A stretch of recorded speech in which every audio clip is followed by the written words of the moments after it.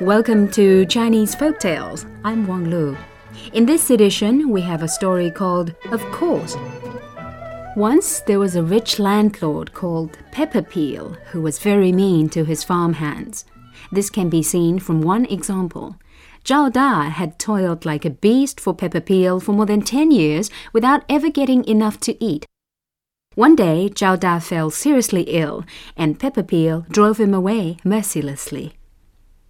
Zhao managed to struggle home. After hearing how Zhao had been mistreated, the villagers vowed to avenge him. They talked it over and then made a plan. The first step was to buy a parrot, which they trained to say only one thing, of course. And then, half a year passed. One day, Zhao dressed himself in smart clothes.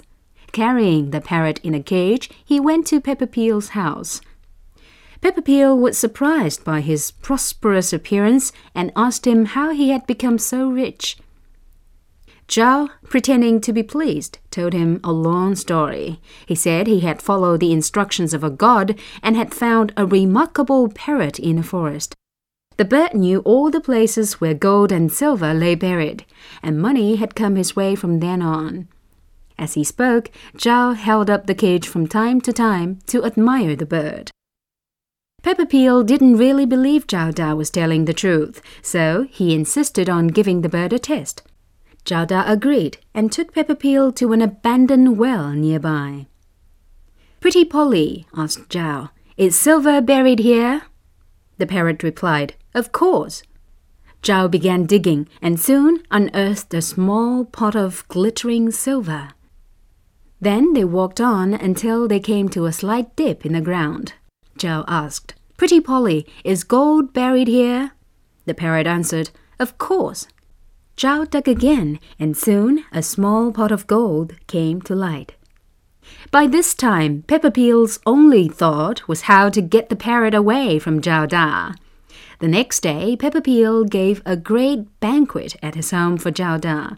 Pepper Peel invited all the local gentry and wealthy folk. Thinking Zhao would be too embarrassed to refuse in front of all these distinguished guests, Pepper Peel planned to ask at the banquet if he could buy the parrot. Things progressed as he had hoped, but Zhao hesitated a while when asked to sell the parrot. Then he said, "You were my master for 10 years or more. How could I possibly refuse you, especially in front of all these people? But this creature is a treasure. I must ask the guests to suggest a reasonable price for the bird."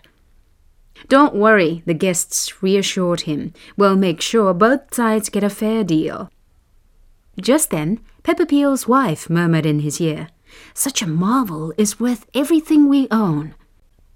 Her advice sounded reasonable, so Pepper Peel acted accordingly. With all his guests as witnesses, he signed everything he owned into Zhao's hands in exchange for the parrot. Pepper Peel was overjoyed at having bought the parrot. He picked it up and immediately set off. He was accompanied by his hired thugs and a band of relatives and friends. They would like to watch as he prospected for gold and silver.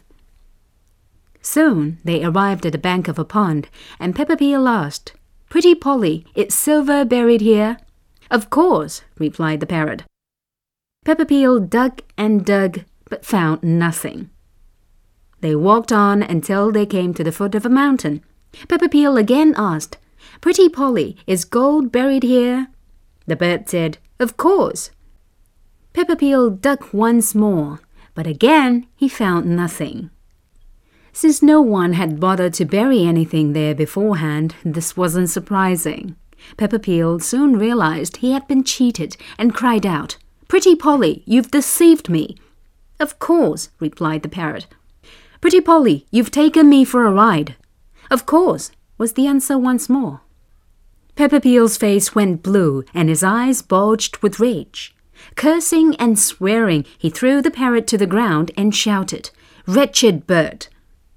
With a flap of its wings, the parrot flew into the air. Perching on a nearby tree branch, the bird continued chattering happily. "Of course! Of course! Of course!" And with that, we end this edition of Chinese Folk Tales. I'm Wang Lu. I hope you've enjoyed the story. Until next week, bye for now.